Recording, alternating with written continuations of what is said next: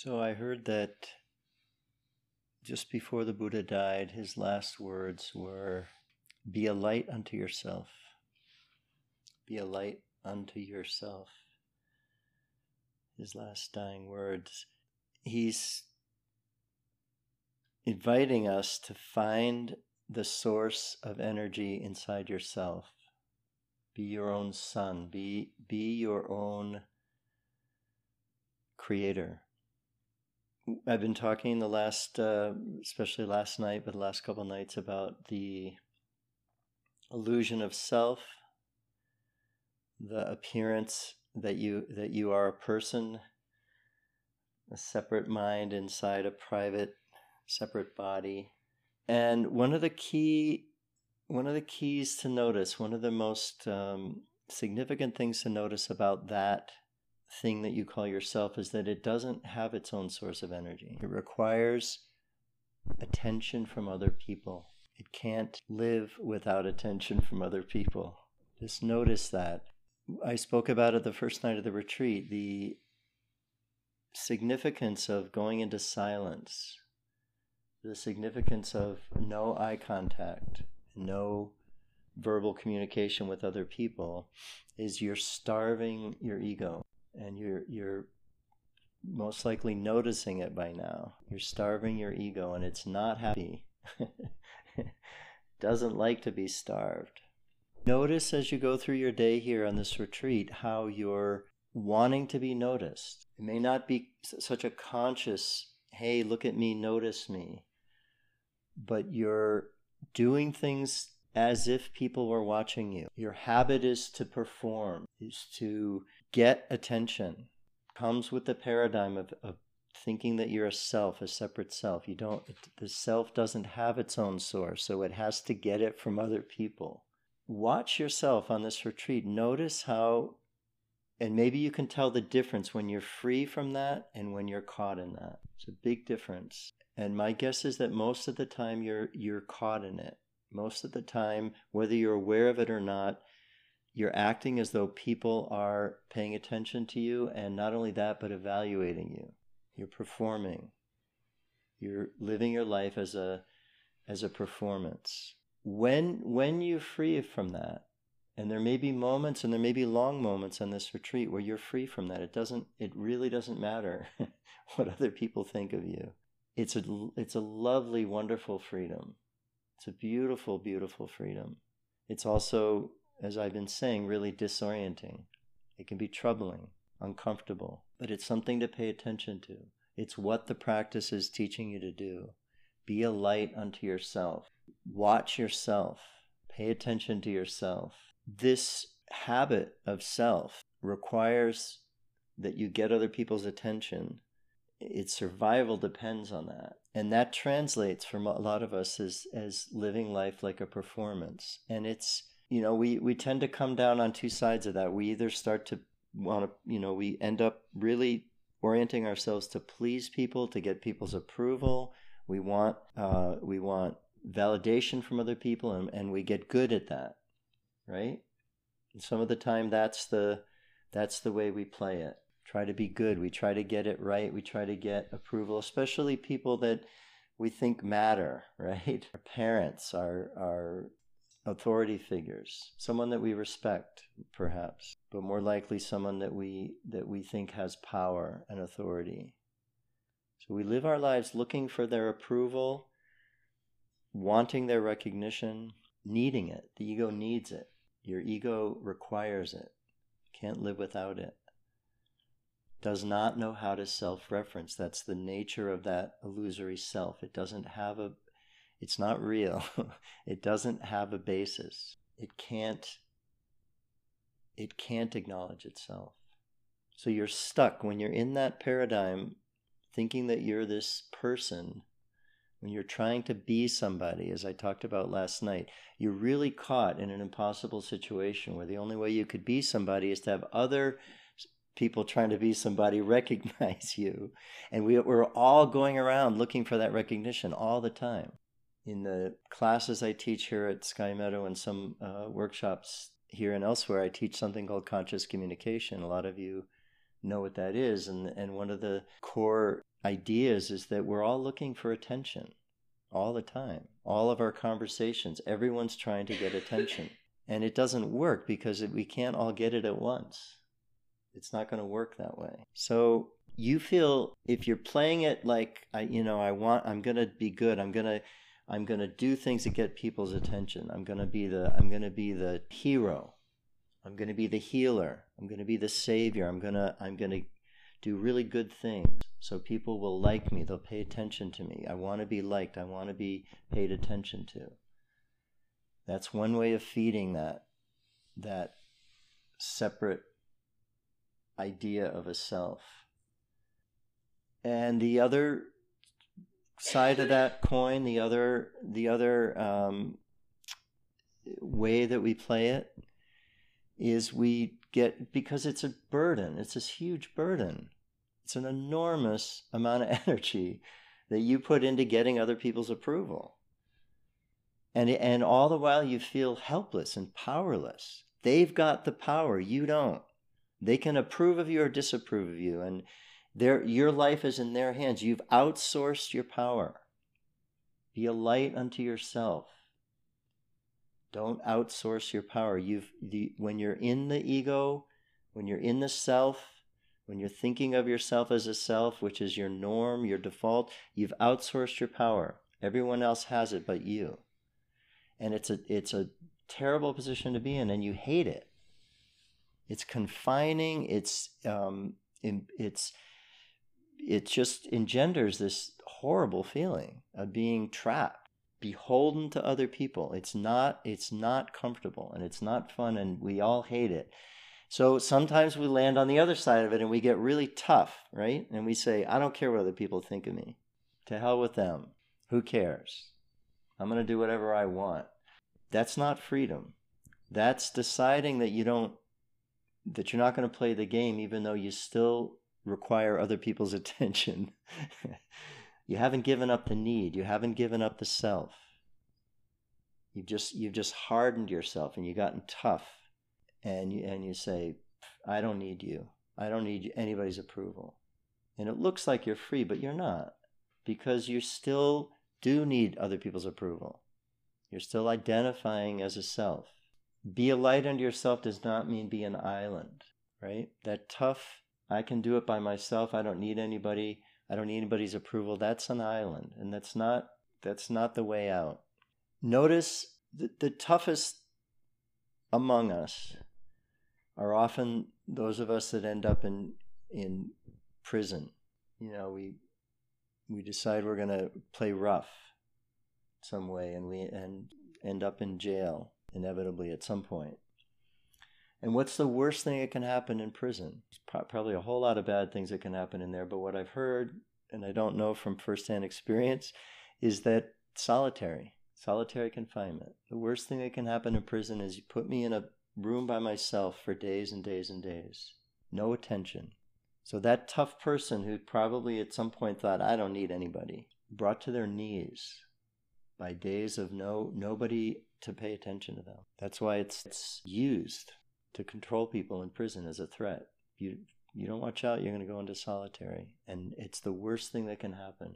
There's a movie, Castaway. Tom Hanks plays a guy that crashes in an airplane, ends up on a remote island all by himself. It's a fun movie, interesting psychology to watch it. And what's the most unbearable thing for him? That there's nobody to pay attention to him. His ego can't handle it. So he has some things with him that came out of the airplane. It was I think it was a UPS airplane. So it's packages of miscellaneous things that are going to different people, and one of them I think is a volleyball, and another one has magic markers in it. So he takes a magic marker, some of you might remember this, and he draws a face on the volleyball, and the volleyball was made by Wilson, so it says Wilson on it, so he calls it Wilson, and everywhere he goes he's got Wilson, and he starts talking to Wilson. You remember that?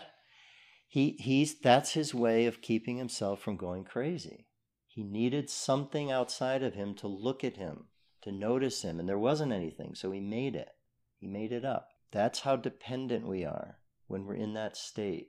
And it's not your natural state, and it's not comfortable. It's not tolerable to be dependent on other people's attention like that. In the many of the Eastern spiritual traditions, such as the Buddhist tradition that this teaching that I'm giving you is rooted in, there's a long tradition in solitude, solitary, intentionally, with support, not as a punishment.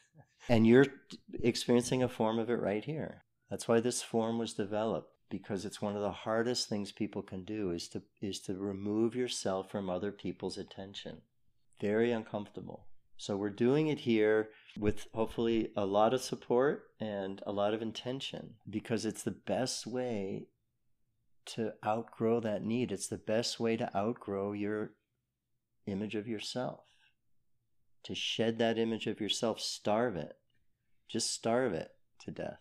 That's what you're doing. And in this tradition, this is considered a short retreat. In the Insight Vipassana tradition, a long retreat would be 3 months. In the Tibetan tradition, they have, really intense retreats, 3-year retreats. In the Tibetan tradition, there's a tradition of sealing someone up in a cave. Not just going in a cave, but walling them in and have a little door for food. And people spend long periods of time in there. And the whole idea is that eventually it's going to die. The image of yourself is going to die because it's going to starve to death. It's not getting any attention. So it's very intentional, this practice, to free you from that. And how you can work with it on a retreat like this is just notice that you're still not free of it. That how many times during the day are you actually just doing something for yourself and not thinking at all about anybody else and what they think of you? And if you pay attention, you'll see that it's still rare, even though you've been at this for a couple days now, and there's nobody paying attention to you. Nobody's watching you. Nobody cares what you do, as long as you don't hurt anybody else. And that's really hard. It's hard to live that way. It's hard to get used to that. So notice when you are acting freely and when you're pretending, when there's a pretense, when you're performing. See if you can tell the difference. Giving up wanting other people's attention is unknown territory. I keep describing to you that to do this journey, you get to an edge and you can't know what's over that edge. There's no way to know. You just have to finally just push yourself off the edge, or step off the edge, or fall off the edge, or whatever image works for you. But you get to edges here that there's no way you can know what's beyond it. You don't know what living in a body on earth is like without needing other people's attention. So it's scary. It's unsettling. The promise of this teaching is that it's freedom. It's the freedom that you're longing for. It's so easy to mistake freedom for being able to go wherever you want and do whatever you want and have as much money as you want and eat as much food as you want and have as much enjoyment as you want. We think of freedom, especially in our culture, in our Western culture, as being able to do whatever you want. But that's not freedom. That's just indulging the self, and it just wraps it tight. It just wraps that whole idea of a little individual private self. It just wraps it up tighter. Freedom is when you don't need other people's approval. You don't need their recognition. And it's not because you're tough and you say, I don't care. It's because you're getting it from yourself. You're becoming a light unto yourself. The light inside you is starting to shine, and you can feel it. You're your own sun. You become your own source. Being dependent on other people's approval is one of the worst forms of confinement. It totally limits your creativity. It completely shuts you down. You end up, and I think we can all feel this, just really scared to take any risks or do anything creative, because what will they say? What will they think?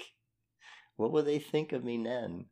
So you end up, torn between wanting to express yourself, wanting to be yourself, wanting to just be free and just do your thing, and being terrified of what other people are going to think, or whether you're going to not, do it wrong and risk other people's approval. Instead of their approval, get their criticism. That's the worst thing that can happen to an ego. So you end up shutting yourself down and trying to play small so that you don't get anybody upset, right? And in doing so, you're not happy. You're not happy because you're not fulfilling your purpose. You're not following your calling. You're not thriving, right? And I'm just, laying this out as if you're completely one way or the other. My guess is at this point you're all exploring this and you've experienced both of these things. So I'm just painting a contrast for you. The main thing to know when you're on a path of awakening is to know the difference. That's the main thing you need to know. When you're free from wanting other people's approval and when you're not, just feel the difference. You're going to go back and forth and back and forth. And just be able to tell the difference, because then you can do something about it. When you're in the place where you're just, you can feel that need for other people's approval and you're putting on a show, and you just feel how yucky it feels. You're pretending. You're playing a game. You're performing. Life is not a performance, and neither is it a rehearsal for a performance. You're either performing or you're rehearsing your performance in your mind. Life is improvisation, and the best way to do improv is you have to not care what other people think for a moment, right? You have to step outside that, and not by being tough and saying, I don't care what people think, by just letting it go, letting the self-image go. Just be, and the way you do that is this practice will take you there every time. Just be with your breath. Just find a sensation and focus on the sensation. And all the rest of it goes away at that moment. All the self-consciousness, all the needing other people's approval, it's gone. And that's freedom. And then you can be yourself. So put yourself in my shoes for a minute. You imagine yourself sitting up here in front of a group of people, giving a talk without a script. I'm not reading from a piece of paper. And all my lights get lit up. All my ego lights get lit up. What are they going to think of me? Am I going to do a good job? Is this going to be a good talk? Is this entertaining enough? Is it deep enough? Is it profound enough? All that stuff comes up for me. And the only thing is that I've just been doing the practice long enough that I just see it as thoughts and let it go. I'm not saying that I'm always able to do that. But that's the practice. The only way I know if I'm doing what I'm supposed to be doing is if it feels good to me. The only way I know if my teaching is right on is if I'm learning from it. How else would I know? And it's the same for you. The only way that you can tell when you're in the groove, when you're in the flow, is when it feels good. You learn to feel it from inside, not think about what other people think. And that's a big shift. So here on retreat, that's what you can practice. I suggested it the first night, especially during the periods when there's no schedule, no expectations.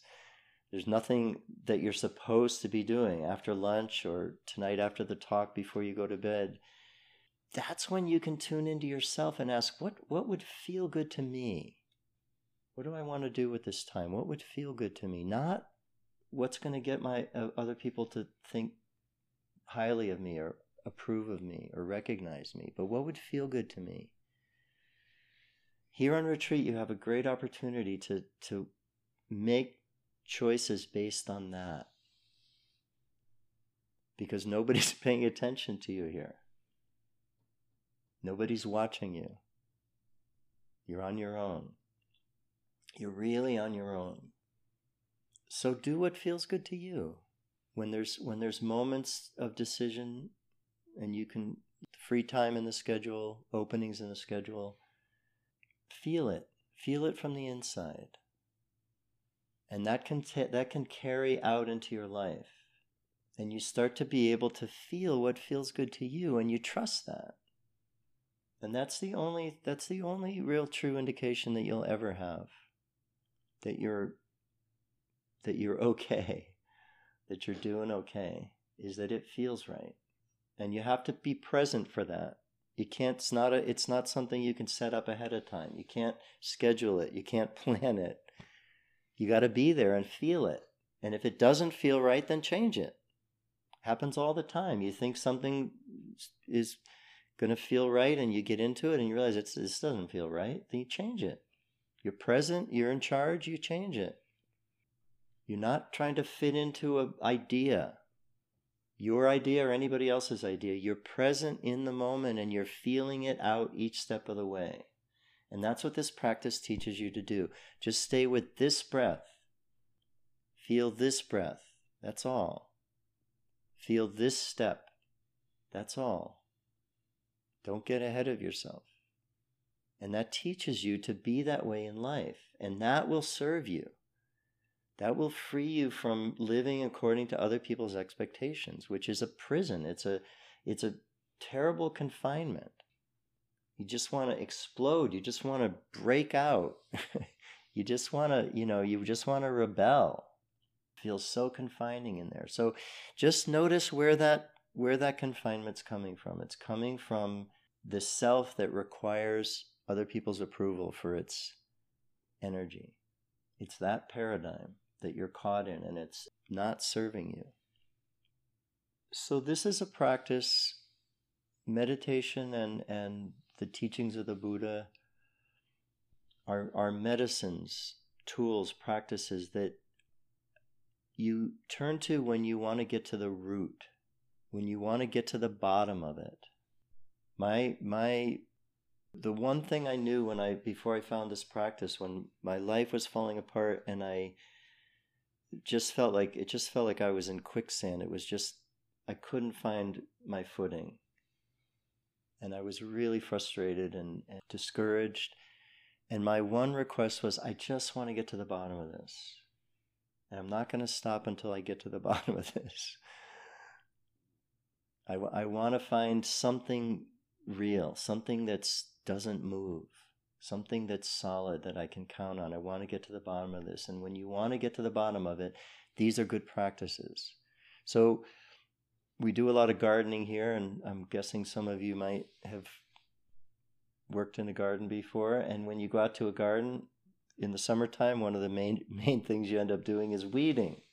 You don't weed your garden, you end up with a garden full of weeds and not much to show for your efforts. So you go out and weed your garden, and it's very tempting when you're weeding, especially if you're new at gardening or you're feeling rushed, or you just want to sort of get through it quickly. You just rip off the top of the weeds. You pull a weed and it breaks off, and great, it's gone. And you can weed your whole garden that way, and it can look nice. Make your garden look really nice. You won't see any of the weeds because you just broke them all off. But within days, they're all back again. And then you have to do it all again. And then a few days later, they're all back again. And all you're doing is you're just ripping off the tops. You're not getting the roots. It takes longer to get the roots. It takes more effort to get the roots. You have to dig. The roots are down there. They're deep. They're securely fastened to the soil. They don't come up easily. And anybody that's done any gardening, that's just the most basic thing that you learn. You start weeding and you just ripping away at the weeds, and then you didn't get the roots, so a few days later you have to do it all over again. And that's how most of us are living our lives. We're dealing with the symptoms, pulling the tops of the weeds. We're making our life look good, but we're not getting to the cause. We're not getting to the root. And so the weeds, the issues, the problems in our life just come right back. Same deal. And now you got to deal with it again. And that's exhausting. Think about weeding a garden like that. It gets really exhausting. And finally, you just say, all right, I'm going to go get the roots. I don't care how long it takes. I'm going to get the roots. And after you've gardened for some years, you know you got to get the roots. Doesn't do any good to weed without getting the roots. There's no point in it. Because this illusion of self, this appearance of self is so convincing, so absolutely convincing, just like our ancestors were completely convinced for millennia that the earth was flat and the heavens were above. This idea of you as a self, as a personality, a persona is so convincing that you just never think to question it. It never even occurs to you that that could be the problem. So what you end up doing is dealing with all the symptoms of having a self and trying to manage those.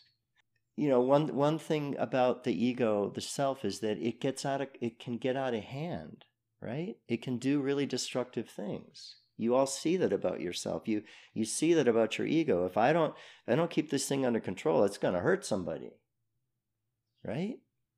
It's going to do some bad stuff if I don't contain it. If I don't keep this ego under control, it's going to do some damage.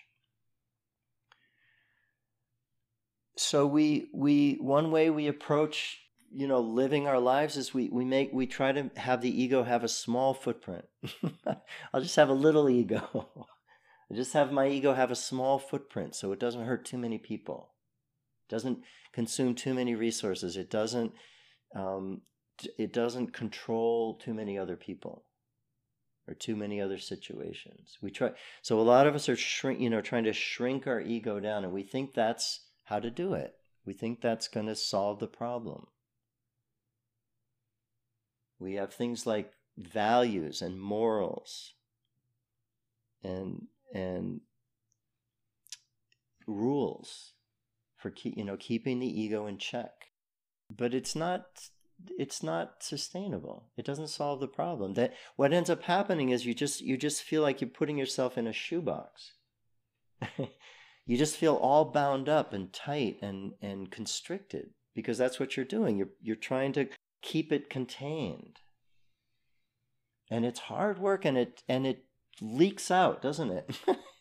Your ego just pops out all of a sudden and just whack somebody. You don't mean to, it's not your intention, but boom, there it goes. And so keeping it contained is a lot of work. And it's exhausting you. It's like weeding the garden by pulling the tops. It's going to wear you out. It's going to wear you down. It's why life can feel so overwhelming and exhausting. To the self, this illusion of a self, there's never enough. Just think about that for a minute. It doesn't have its own foundation. It doesn't have its own source. It's sustained by constantly being fed by your attention. And there's never enough attention to satisfy the self, because that's not the game. The game is that it has to have constant attention. The attention can't stop or it dies. So there's never enough. Can you see the problem there? You're on a treadmill that does not stop. You're Sisyphus rolling the boulder up the mountain and then rolling it up again and then rolling it up again. It will never stop. The self will never be satisfied. And that's the problem. That's really the issue, is that there is no possibility for contentment. There's no conclusion to it. It will consume everything that it can. It will take all the attention it can get. It will grab all the power that it can. It's a monster that's out of control, and you're trying to control it. You think being a good person is trying to control it. And we mistake there's a whole lot of teachings and medicines and practices and classes and workshops and books about becoming a better person and personal growth. And a lot of the time we think that means just getting a handle on our ego, or improving this self-image, improving the self. It's a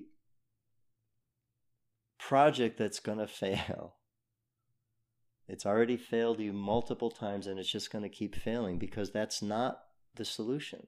You're not getting the root.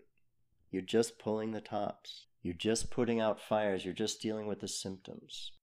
So one way to describe this self is it's our desire for complete power, total power, complete sovereignty. It's our desire for, we want to be in control of everything. It may not occur to you that way, but if you look at it and you're honest with yourself, you'll see that that's what it is. It's the desire to, it's been said, I've heard it described lots of different ways. One of them is to usurp the power of God. The ego is the idea of usurping the power of God, that I want to be all powerful. I want it all. I want all power and control. It's the notion that I can get that. And in order to do that, we made a deal with the devil. We made a deal with the devil. You got this ego. You got this self. You got it. But in order to have all the power that the self promises, you have to take it from other people. You're competing with everybody else, and you have to end up dominating. You have to end up crushing everybody else in order to have that power. It's a terrible, terrible bargain. In order for the ego to be right, everybody else has to be wrong. In order for the ego to be good, other people have to be bad. It's a terrible predicament. It causes all kinds of problems. And it doesn't ever end. You never get to have all the power, because it's just an illusion. It's just an appearance. The closest we could come to it is the idea of a sovereign or a monarch or an absolute ruler. And we've done that, our human societies have done that for eons. We've had kings and queens and rulers and tyrants, and in our culture, it's closest we get to that is presidents or prime ministers, but there can only be one. So it just look at the dilemma that creates. We all want the power, but there can only be one who has it. And that person, if they're honest, they realize they don't have it. Nobody has it. It's a bad bargain. It was a bad idea, and it's not working out. And the reason is that the power that you're seeking is, you have it within you. Unlimited power. There's nothing to do with anybody else's power. We can all have it. That's the promise here. That's the beauty of this, is that once you start to source your power from within you and feel what that means, we all want power. Don't fool yourself. Don't make power a bad word. It's only a bad word because of the way the ego uses it. But you need power. You need energy. You need a source. You can't run on empty. And right now, you're sourcing your power from other people, which is a terrible way to do it. It's not a good way to do it. So find the source of power within you. That's really the quest. What other quest would there be? What would be more interesting or useful or necessary than that? Find the power in here. And that's what this practice is teaching you to do. And as you can see, it's hard. It's really hard. It's much easier to just try to get it from other people. But it won't serve you. It won't satisfy you. And it won't work. This practice is actually, in reality, creating energy. It's an amazing thing about it, and you may be hopefully you are starting to feel it. I know I am. I'm just sort of bouncing off the walls with energy. And it's great. It's amazing. And it's not because I drank a bunch of coffee or any other reason. It's because it's not leaking out. When you sit and bring your mind to focus, when you bring your awareness into this present moment, you're conserving, you're storing, and you're building energy. And when you're lost in thought, when your mind is spinning out, creating the identity, the story of a self, you're draining out energy, just pouring out of you.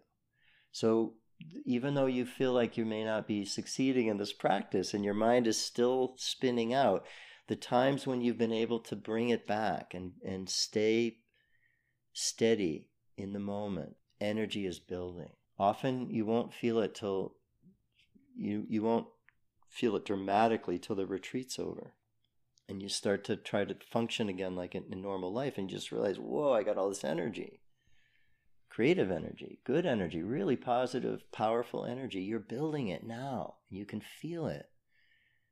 Usually on retreat, the need for sleep goes down. The mind is awake. It's energy. And it's not coming from food. I mean, yeah, we're eating food, but it's not that. And it's not coming from other people, because we cut that off. It's coming from inside you. So notice it. Pay attention to it. It's beautiful. And it's what this practice brings us back to and reminds us of, that we are our own source of energy. We have it in us. And all we really need to do is remove the blocks. You don't have to go get the energy. You don't have to learn how to get the energy. You don't have to be good at getting the energy. You don't have to get something you don't already have. You just have to notice the blocks and let them go. And the major block is your thinking mind and your sense of self.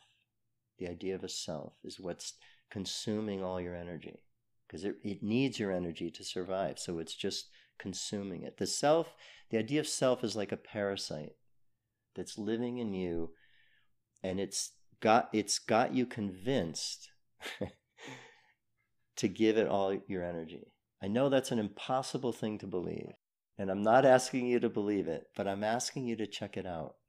I'm asking you to look at it. You're inhabited by a parasitic illusion of a self, idea of a self that thrives on your energy, and not just your energy, but all the people's energy around you. Requires all that energy to keep it going. And in this case, energy means attention. Where you put your attention. You're putting it on the self, and the self is making you do it because it's got you to believe that if you don't do it, you're going to die. That's a pretty good convincing argument, isn't it? It's really got you in a corner. If you don't give your own self, the attention that it demands, you're going to die. That's what it says. That's what you believe. And it's got your allegiance because it claims to be solving all your problems for you. It claims to be the one thing that's ensuring your survival. Is this thinking mind. It's the one thing that you can count on in this world. So it has you believe. That's why you're so enamored with it. And your allegiance to it is so strong. And on this retreat, we're just saying, could you just set it aside for a moment? No, I can't set it aside for a moment. If I do, I'm going to die. I need it for my survival. That's how it's convinced you of it. So I'm asking you, suggesting that you just experiment a little bit with it and just see what it's like to set it down. And notice if you die or not. I know that's a big risk, and I'm exaggerating it and putting it in terms to make it a little humorous, but that is what it feels like, and that is the risk, and that's why you're not willing to do it. So another way to think of this idea of the self, which I'm also calling ego, I think that's apparent by now. I'm interchanging those words. Is if you think of it like a computer virus. And this particular virus it's got the most convincing argument that anything could have, which is that it's convinced it's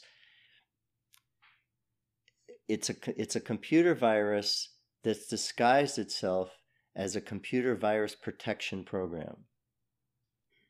So your ego has got you downloading it,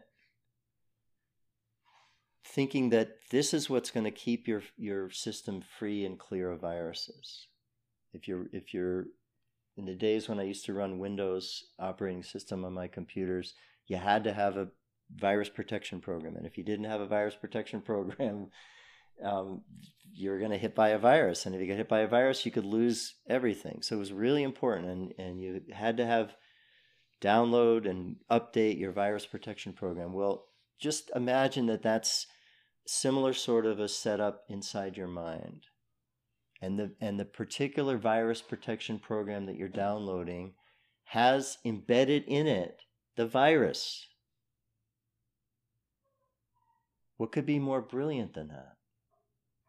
The virus that's causing the systems to unravel, that's causing the suffering, the virus that's causing the problem is hidden in the very program that you're using to protect yourself from it. The fox guarding the hen house. And that's why this is such a hard leap to take, to let go of your thought, to let go of your thinking mind for a moment. Because it has you convinced that the moment you do that, it's game over. The moment you do that, you're going to be attacked, you're going to be defenseless, you're going to be vulnerable, you're going to be hurt, you're going to be annihilated. So you have to, at some point, you have to face that choice, what appears to be a choice. You have to come to that edge. And every moment, I'm making this sound like it's epic and it's going to take place in some stunning landscape and you're going to come up to the edge and you're going to jump off the edge. It's much simpler than that. Tomorrow, tonight, the next time you sit down to meditate, when you notice yourself thinking and you remember that you're meditating and the instruction is let go of the thought and you're not able to let go of the thought, that's the moment. That's the leap. We're doing this in little tiny leaps. But each one is really significant. It may not seem significant, but every time you let go of a thought and come back to your breath, the whole paradigm goes with it. The whole notion of self goes with it. That's why you can't stand it to be there for very long. Just a couple seconds later and the thought's right back. A new thought, because that vacuum, that vacancy without the self is really frightening. It's terrifying. It feels like free fall. And the suggestion is just try it out. I know you don't just try out free fall. You either leap or you don't leap. And so I'm really saying leap. But just know that at any moment, if it's too much, you just start thinking again. Nobody's stopping you from doing that. We didn't collect your thinking mind in the basket. You still have it. I'm just suggesting to you that you not use it and see what happens. The last thing your ego wants you to see is that you have a light within you already. Its role in your life is to bring you things like light and energy. That's what the ego is for. That's what the self is for. It's to get things in the world, to do things in the world, to get what you need in the world. And it will never allow you to discover that you already have what you need inside you. That's the big dilemma. And that's why this practice is so powerful, because it's directing you inside to feel your own source of energy. And as you do that, this is really where it gets really good. As you start, you don't have to rip away the ego or destroy it. You don't have to attack it. You don't have to go to war with the ego. You don't have to force anything. All you have to do is notice that you don't need it. Really, really get that you don't need it. That there's a source inside you already.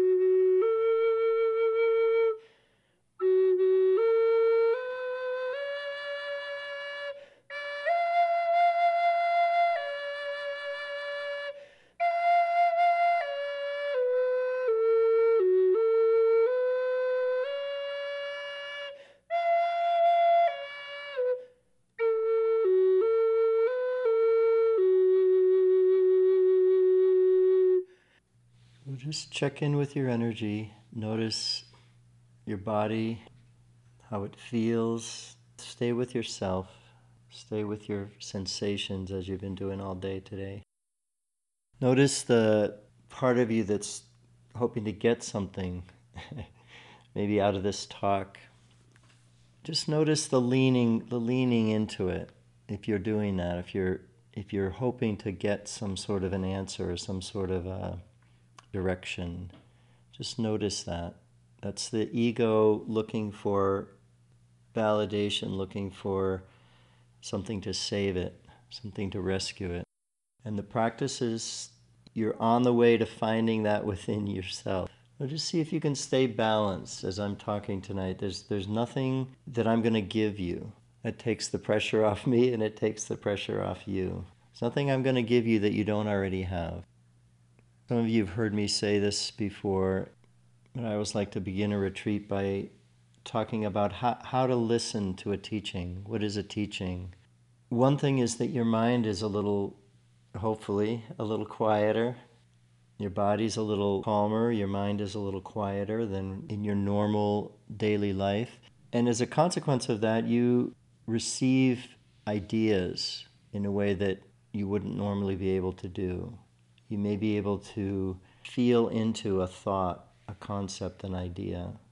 That's why I suggested that sometimes reading the books that I put out when you're on retreat, when you're reading someone who's traveled this path and is describing their journey, and you're traveling that path as well, it can sink in. So the idea of a evening talk on a meditation retreat is that you might hear something in a new way.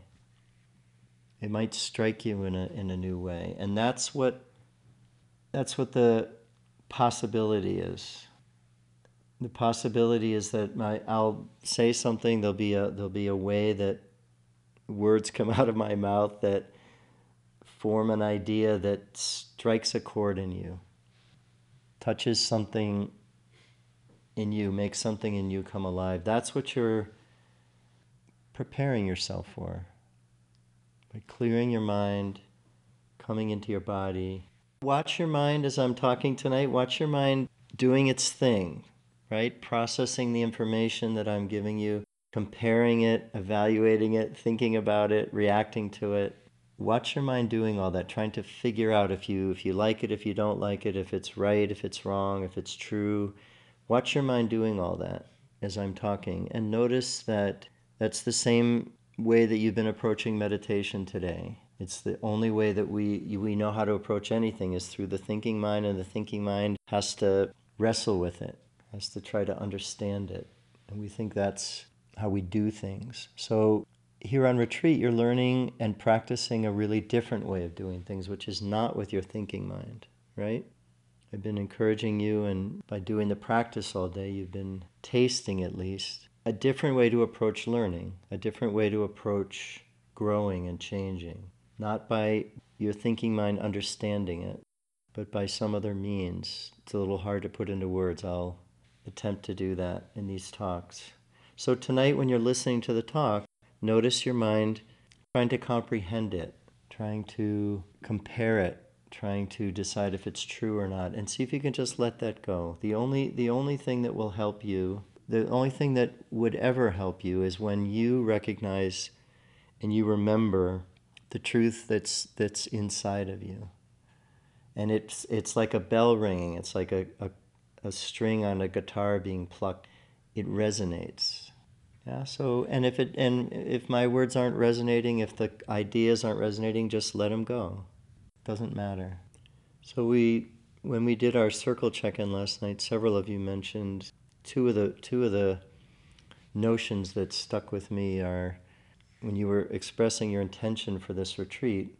One that I remember was wanting to remember what's important, wanting to come back to what's important, and another was wanting to know what's real. This practice, this very simple meditation practice, which can be summed up simply as coming to your senses. You've been practicing coming back to your senses. Literally, that's what you've been doing.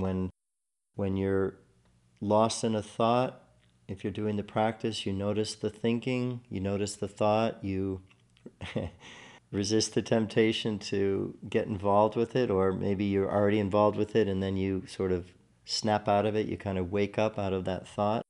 And you remember, oh, I'm meditating, I'm on retreat, I'm meditating, or I'm supposed to be meditating. And if you're doing the practice, you just simply let the thought go, interrupt the thought, you let it go, and you find the physical sensation, the body breathing, the belly moving in and out with the breath, something that's actually occurring. Or if you're in walking meditation, you find the sensation of your feet against the floor. And what's often known as mindfulness practice is taking that awareness of body sensation into all the things that you do. And being on retreat, this is a really good opportunity to practice that. So not to make your life here on retreat stiff and scripted, but everything you do here, try to be present with it. Feel the sensation of it, right? Feel the physical sensation of it. Eating food, what's the physical sensation? The smell, the taste, the feeling of the food going down your esophagus into your stomach, the feeling of the food digesting in your stomach. What's that feel like? Not what do you think about it? Is it good or bad, or do you like it or not like it? That's not what I mean. What does it feel like? What's the sensation of it? What's the sensation of walking outside today? That gorgeous sunshine and the beautiful breeze, the sounds of nature, things you saw out there if you went outside. What's the sensation of it? So you can do that throughout the day as you're on retreat, and it's really helpful. This is a really good place to practice that level of mindfulness. And that's what I call coming to your senses. You're coming back into your body, you're coming back to your senses. It often feels like you're going backward, like you're stepping back into a simpler existence, maybe like a baby, toddler kind of existence where it's all just senses. And there's resistance to that. We talked about the resistance some yesterday. It seems too simple. It seems too not important. What's important about the senses? How could that be important? It's the thinking that's important. That's our delusion. That's our assumption that all the important stuff happens up in the thinking mind. Those complex thoughts, that array of capacity to put together ideas and images. It fascinates us.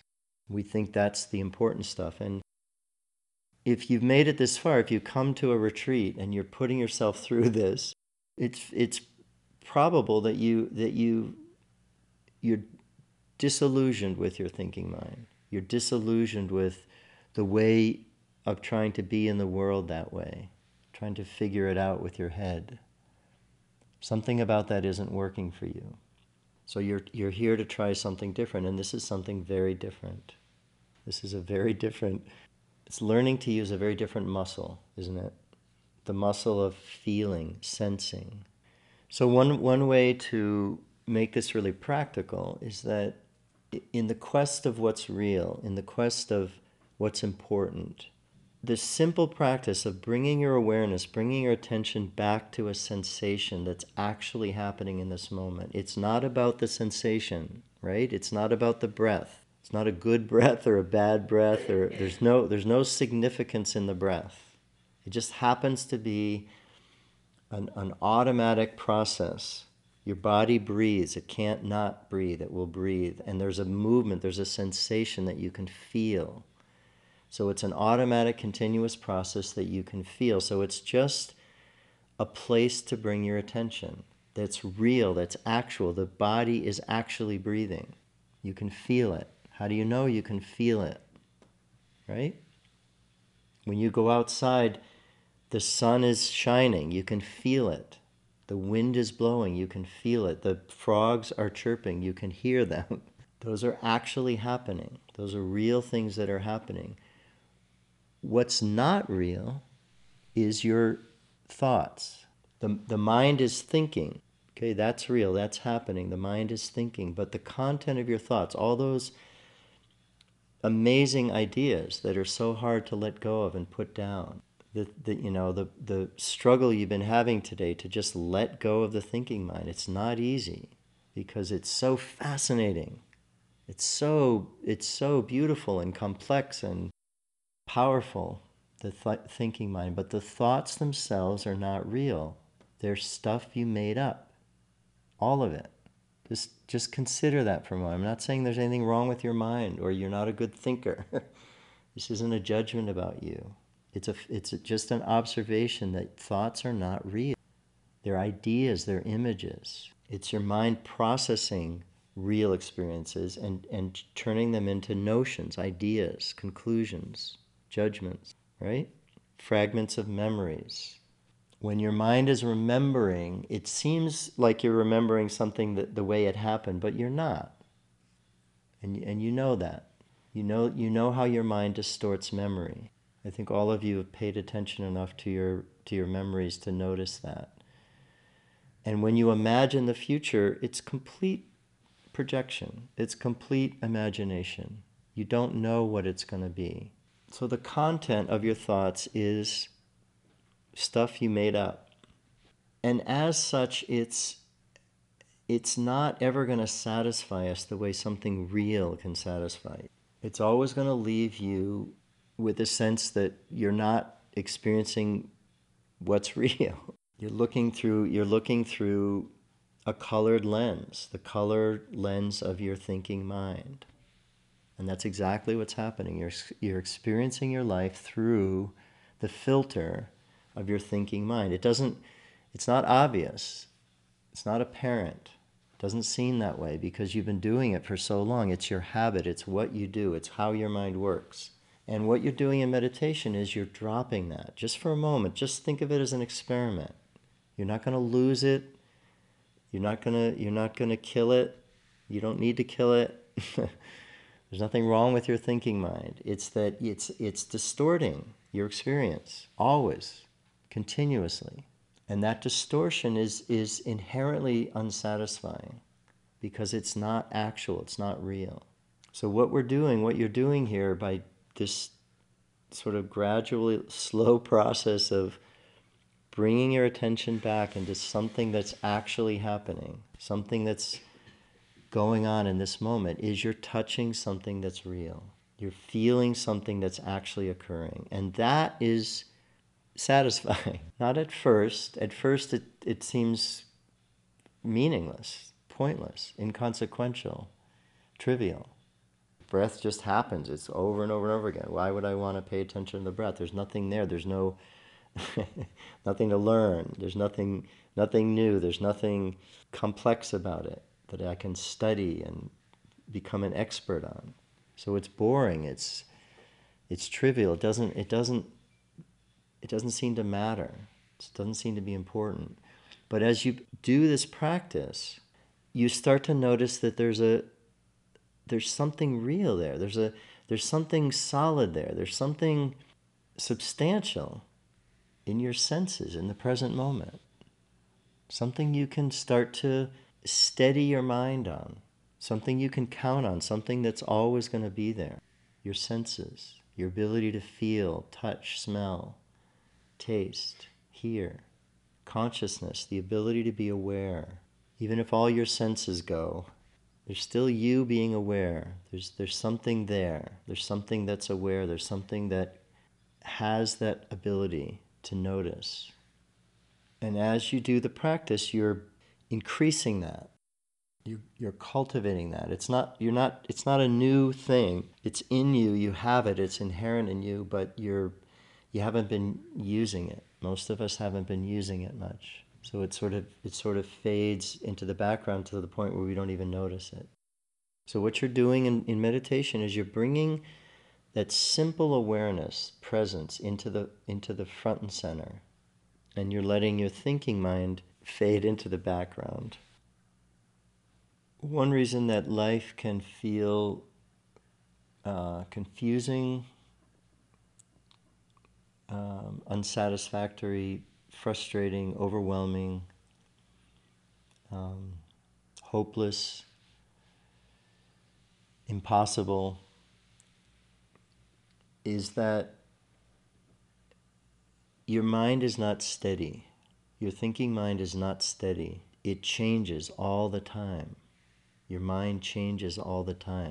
If that wasn't apparent to you before today, it's surely apparent to you now. That thinking mind that, seems to be so brilliant sometimes and so capable of guiding you and directing you, it's not steady. It's anything but steady. It's all over the place, isn't it? And you watched it today. You over and over and over again. That's what you did today. You watched your unsteady mind and you saw how chaotic it is and arbitrary and fickle and trivial. The thoughts. Look at all those thoughts that came and went today. Some possibly had, some substance that really meant something to you, some insights maybe, some awarenesses, some new perspectives, of course.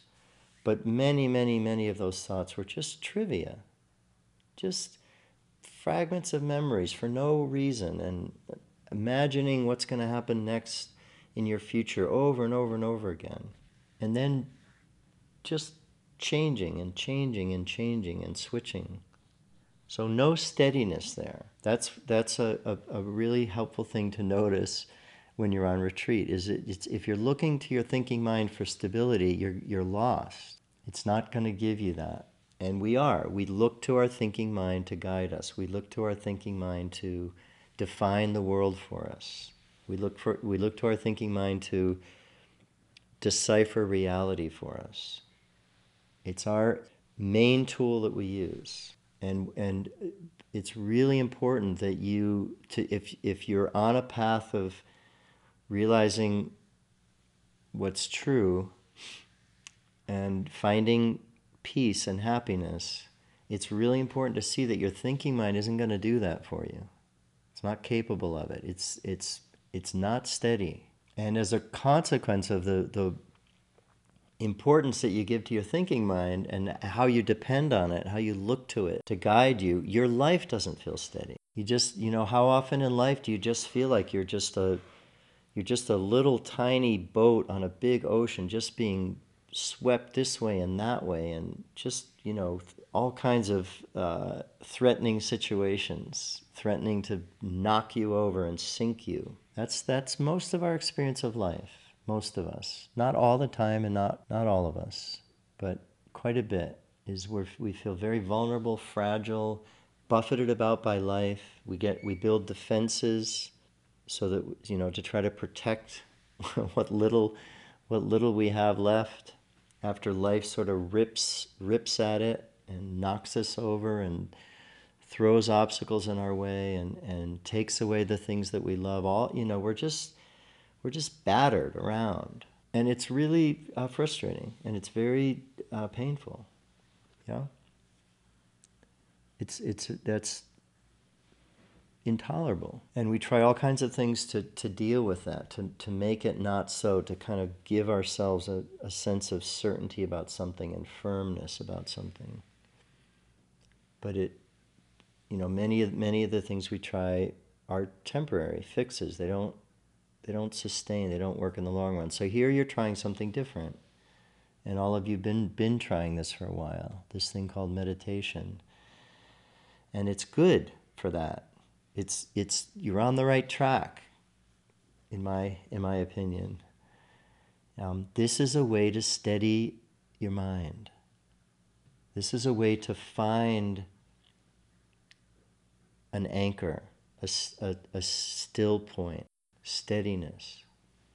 And as your mind steadies, and you may have had moments today when it felt this way, and maybe not, but you got days ahead of you now to keep practicing. And the more you practice coming to your senses, bringing your attention into the present moment and feeling what's actually happening, just noticing what's actually happening in this moment, a steadiness starts to occur. It's gradual, it takes time, it takes practice. You have to really be devoted to it. You have to give it the time, and you have to make the effort to bring your attention back. But gradually, you'll start to notice there's a steadiness there. There's something you can count on. Suddenly your energy's not going in all different directions at once. It's all right here now. You can bring it into this moment. With anything you're doing, you can bring all of your focus into this moment. And the consequence of that will be this steadiness. And that's what's been, that's what's been missing. That's what you're longing for. And you can find it here. You can cultivate it. You can practice it. And then it starts to become a habit. It starts to become, you prefer that to thinking. You see, you start to, and if the main thing you can do now is just notice the difference. Notice when you're in your thinking mind, how it just is like a roller coaster ride, isn't it? It's up, up, up, and then it's down, down, down. I'm the hero. I'm the hero. I did really well, and I'm the villain. I did horrible things. It's up and down and up and down. It's just no stability, no steadiness in it. And when you attach to that thinking mind, which is your habit, it's not happening to you. You're attaching to it. You're grabbing the thinking mind. That's a big part of this practice, is to see that when a thought comes, you have a choice whether to grab a hold of it or not. It doesn't seem like that, but that's what meditation practice can show you. It's one of the most valuable things you can learn, is that you have a choice whether to engage with a thought. Before I started meditating, I had no idea that I had that choice. And I knew that my mind was driving me nuts. I knew it. I could tell that I couldn't focus. It was chaos inside my head. I was trying to figure everything out and really, devoted to thinking. Thinking was my religion. I was totally devoted to it. And it was driving me crazy. I could tell that it was causing the problems. It wasn't solving them, it was causing them. I could feel that somehow. I just knew it. And I didn't know what to do about it. I had no idea what to do about it. And I didn't find anything that felt like it would help me until I found meditation.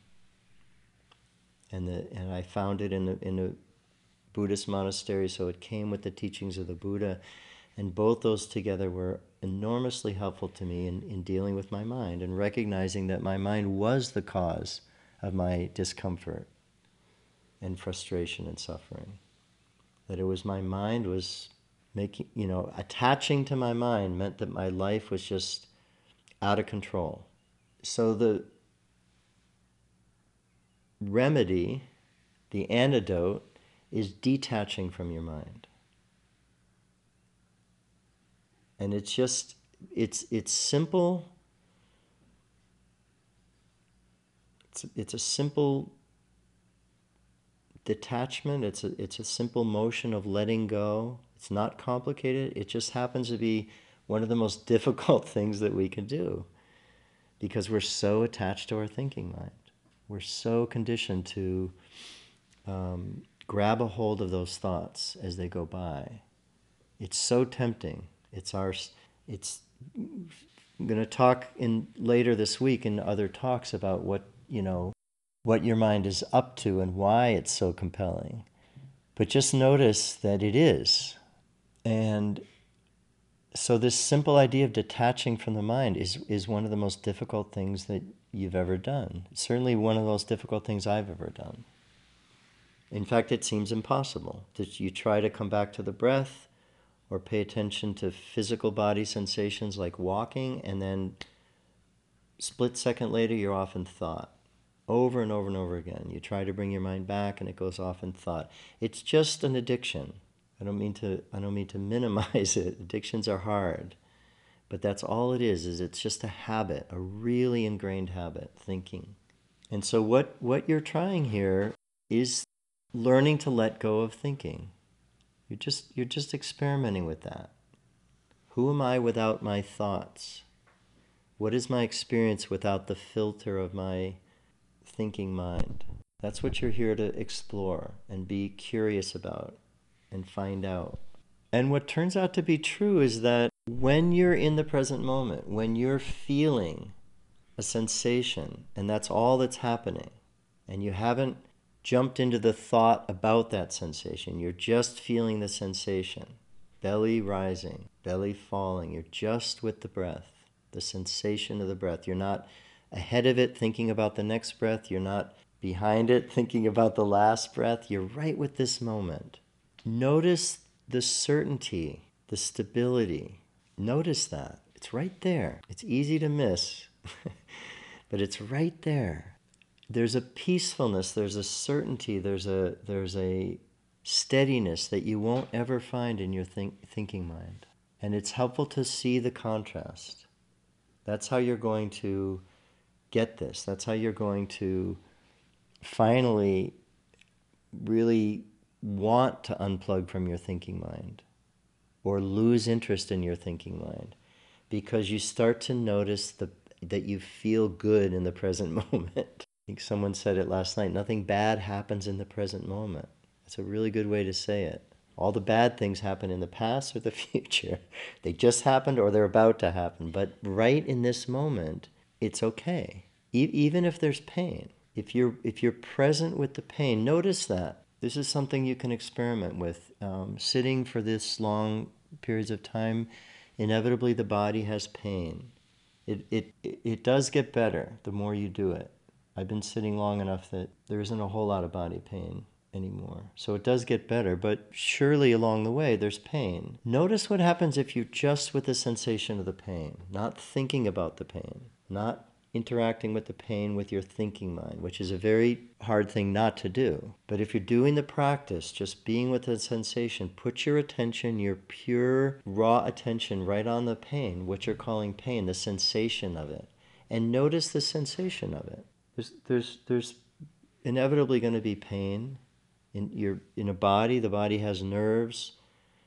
Things are going to hurt sometimes. But when you're with the pain as just a sensation, and you're not attaching a story to the pain, it's okay. It's not that bad.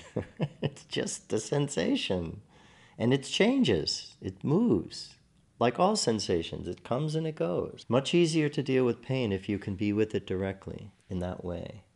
So noticing the sense of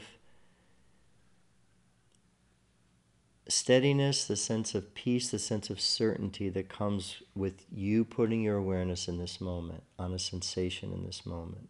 And don't make it about the sensation. It doesn't matter what you're paying attention to.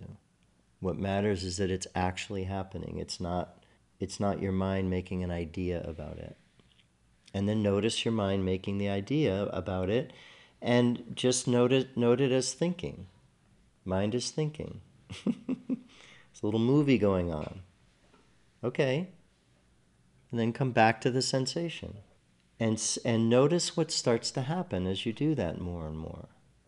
I know that after a long day of meditation, it can feel like it's been a struggle. And it can feel, kind of like you've been beat up all day. Your body's been beat up and your mind has been beat up. And I know it's, in that sense, it can be really difficult. But what you have an opportunity to learn here that's really important is to see the difference between the thought that the mind overlays the thought onto an experience, and the raw experience. You can just start to feel the difference and notice when you're paying attention to the thought and you're wrapped up in that thought, consumed by that thought, and notice when you're in the sensation. One way to tell that the thoughts are not real, very simple test you can put them to, is what happens when you take your attention away from that. What happens when you take your attention away from a thought? By now, hopefully you've seen it many, many times. And if you haven't framed it in that way, next time any moment, right now or any future moment when you're meditating or doing anything else, notice what happens when you take your attention away from a thought. What happens to the thought? Poof, it's gone. It was never real. It's not there. It was in your mind. It was in your imagination. Nothing wrong with that. It's just not real. A physical body sensation, on the other hand, if you take your attention away from it, you may not notice it. You may not be aware that you're breathing. Most of us, until we do meditation practice, we're not aware of our breathing at all. We're not aware of many sensations around us. We kind of go numb in that way. So, but the physical sensations are there when you take your attention away from them. They're still there. They don't go anywhere. They're real. So this is a practice of noticing what's actually occurring. The term that's one of the terms that the Buddha used in the language that of his time was vipassana, which translates into English as to see things as they are, to see what's real, to see things as they're actually occurring. And it's simple, but it takes practice, because we're used to seeing what our mind thinks about it, not what's actually happening. So you're taking off that layer, that extra layer. You're taking off that filter. You're accessing raw, unfiltered experience. That's what you're doing on retreat. And at first, it may not seem like much, but as you do it, you'll start to notice that raw, unfiltered experience feels really good, mostly. It's pleasant, it feels good, it's satisfying, and there's a steadiness in it. When you're in your body and you're feeling your senses, there's a steadiness in it. It's like you're in your center again. You found your center. And that steadiness is really good. It's something you can carry with you when you leave here. It's something you can take out into the world with you. And it will serve you tremendously when things get chaotic or overwhelming, when you're confused or frightened or anxious, when you're sad or hurt, grieving. You can go to your breath. You can come to your senses. And you'll notice that steadiness there that doesn't make the experience go away, but it gives you a place to be with it, gives you a platform, a steadiness where you can relate to it, and the experiences don't consume you. One of my teachers in this tradition is a Buddhist monk named Ajahn Sucitto, who is an Englishman who went to Thailand when he was young man and fell in love with meditation and became a monastic, and now he's abbot of a small monastery in England. And I had the really good fortune of sitting with him many times, and I've been to his monastery to sit with him there. And he told a story once about a local woman, an English woman, who would ride her bike to the monastery to sit with the monks. A lot of local people did recognize this guy as a really good teacher, and the monastery is a really good place to meditate. So when they would hold public talks or sittings, people would come, and this one local woman would ride her bike and frequent the monastery. So they knew her, and she knew them. And one day, I don't know if she was coming back and forth to the monastery, but she was riding her bicycle and she got hit by a car. And it was major injury, major trauma. She had a head injury. I guess she got knocked over and probably wasn't wearing a helmet and hit her head. And they, she was, I don't know if she was unconscious, I assume she was, but she was down, and she was taken, someone found her, and she was taken in an ambulance, taken to the hospital and treated in whatever way. And she recovered. And the doctors that were working with her said it was a miracle, that she had a very, very serious brain injury, and that it was doubtful. They thought it was doubtful that she'd live. And after she got through it and was able to communicate again and sort of get her faculties back, she talked to my teacher about that. And she said when she got hit, her attention, her energy went inside. She went into her body. She didn't go into thought or the panic, the fear thoughts.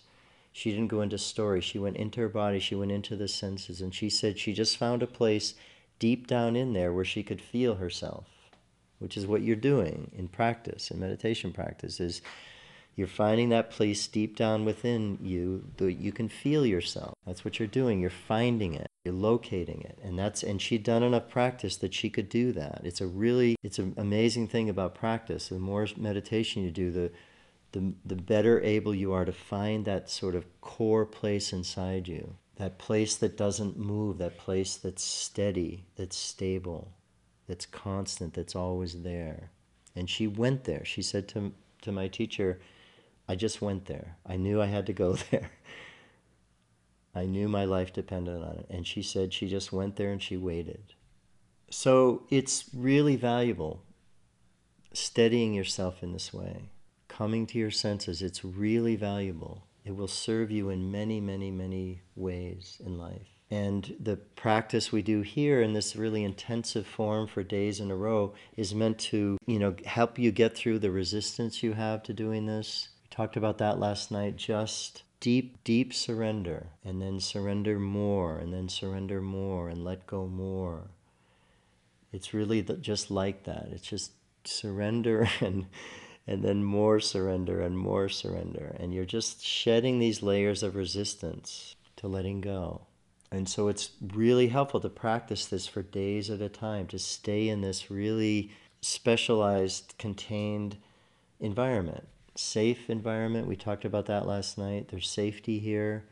It's a very, very predictable environment, right? What happened today is going to happen tomorrow, and it's going to happen the next day. And there's not going to be much change. Maybe the food will be a little different. Maybe the weather will be a little bit different. Of course, your experiences of your meditations are going to be different, but the setting is not going to be different. And there's some safety in that. You don't have to wonder if you're going to have food or a warm place to be or a place to sleep. It's all taken care of for you. So this is an opportunity to surrender. It's designed for that, right? It's designed to help you just let go and let go and let go. You don't have to know what day it is. You don't have to know what time it is. You don't have to do anything much to take care of yourself. Just basic things: getting dressed, washing, brushing your teeth, eating, showering, going to the bathroom. There's just simple things you need to do, and you can let go of everything else and see if you can let go of the past and the future. See if you can surrender your future. Just not know what's going to happen next. Just let this moment be enough. See if you can surrender your past. Just let it go. Whatever you think or say or believe about the past, it's gone. In this intensive retreat environment, of course, it's hard because it's boring. Nothing happens. Nothing exciting happens. Nothing new happens. But it's designed that way really intentionally so you can allow each moment to just be enough and not expect something else, not get ahead of yourself, not anticipate. You're learning to just let this moment be enough and not anticipate the next moment. And to facilitate that, we've kind of flatlined everything. It's just boring. It's neutral. Nothing exciting. So there's nothing to look forward to here. It's just going to be the same thing for a couple days now. So see if you can work with that and sink into that, because it's designed very specifically so that you can appreciate this moment now. There's nothing new and exciting to look forward to. It's just going to be another moment like this one. So why not take this one? Why not have this moment? Let this moment be good. Why not? Let it be enough. Let this breath be all you need. Just try that. Play with it. Be simple. Become simple. And just notice what happens. It's not the evil thing that your mind thinks it is. So just deeper and deeper surrender. Trust the environment. Trust each other. We've agreed not to harm each other here. And just stretch yourself. Don't hurt yourself. Don't push yourself. But just stretch a little bit. It's a little deeper letting go. A little deeper willingness to let go of that thought and then that thought. A willingness to not know about the future.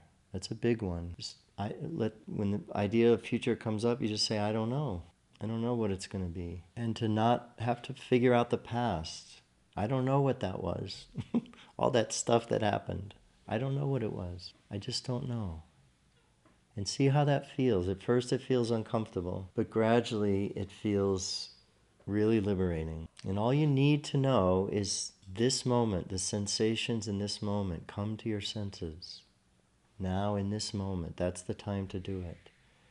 See if you can trust that's all you need to know. And this is a good place to experiment with it. Because what's the worst that can happen? Probably not much.